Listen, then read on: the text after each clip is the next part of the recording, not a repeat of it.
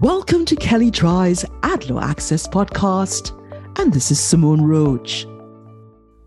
In the recent open meeting, the FTC voted unanimously to issue an advance notice of proposed rulemaking, ANPR, considering expansions to and revisions of the FTC's existing Business Opportunity Rule, BOR.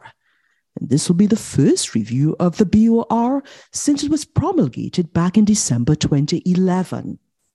And in a statement announcing the ANPR, Chair Khan indicated that the rule had served the public well over the years, but several varieties of scams fall outside the scope of the existing rule, including certain kinds of business coaching and work-from-home programs, investment programs, and e-commerce opportunities. In a familiar refrain in the FTC's push for rulemaking, Chair Khan argued that case-by-case enforcement has key limitations, especially after the Supreme Court's AMG decision, finding that the FTC lacked authority to obtain equitable monetary redress under Section 13B. Notably, the ANPR did not identify specific proposals under consideration for expanding the scope of the rule other than to highlight work-from-home programs, investment coaching programs, and e-commerce opportunities as generally outside the scope of the current BOR. The ANPR also notes that the Commission may consider comments previously submitted in response to the ANPR on earnings claims as an admittedly related endeavor, and noted that it solicited and received comments about the following industries: multi-level marketers, for-profit schools, and gig platforms for that ANPR. Today's ANPR does not otherwise specifically address direct selling companies, for-profit schools, and or the gig economy, although it remains possible that revisions to the BOR could potentially sweep in practices of those groups. The BOR, as currently written, applies a commercial arrangement in which a seller solicits a prospective purchaser to enter into a new business. The prospective purchaser makes a required payment, and the seller, expressly or by implication, orally or in writing, represents that the seller or one or more designated persons will either 1. Provide locations for the purchaser's equipment, such as a vending machine, 2. Provide outlets, accounts, or customers for the purchaser's goods or services, and or 3.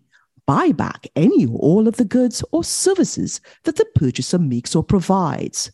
The BOR was an outgrowth of the initial disclosure requirements and prohibitions concerning franchising and business opportunity ventures rule, which was later divided into the franchise rule and the BOR. The BOR requires sellers of business opportunities to provide a highly prescriptive disclosure document that includes information about possible earnings and related substantiation, involvement in certain legal actions, cancellation or refund policies and related terms, and a list of references who have purchased the business opportunity in the last 3 years.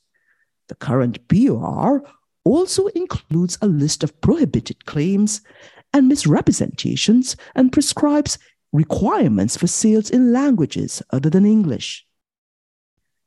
The ANPR seeks comments on a series of specific and general issues related to the BOR, including whether the BOR or any specific provisions of the BOR should be retained, eliminated, or modified, whether the BOR should be expanded to more broadly cover other types of money-making or business opportunities, including coaching or mentoring programs, e-commerce opportunities, and investment opportunities, whether the BOR overlaps or conflicts with other federal, state, or local laws or regulations, and whether their amendments are necessary to address practices that disproportionately affect low-income communities, communities of color, and other historically undeserved communities. Interested parties will have 60 days after the ANPR is published in the Federal Register to provide comments and feedback. And while Commissioner Wilson has not consistently voted for new ANPRs, she voted affirmatively for this ANPR and highlighted in the open meeting the need to correct information symmetries of the market and allow potential investors to make better decisions. If you'd like more information on what you've heard on this topic, please contact either Donnelly McDowell, John Villafranco, or Katrina Hatterhead, and you can find their contact details in the show notes. And also, please see our Advertising and Privacy Law Resource Center available at kellydry.com. And please download the AdLaw Access app for Apple and Android phones, available in the Apple app and Google Play stores.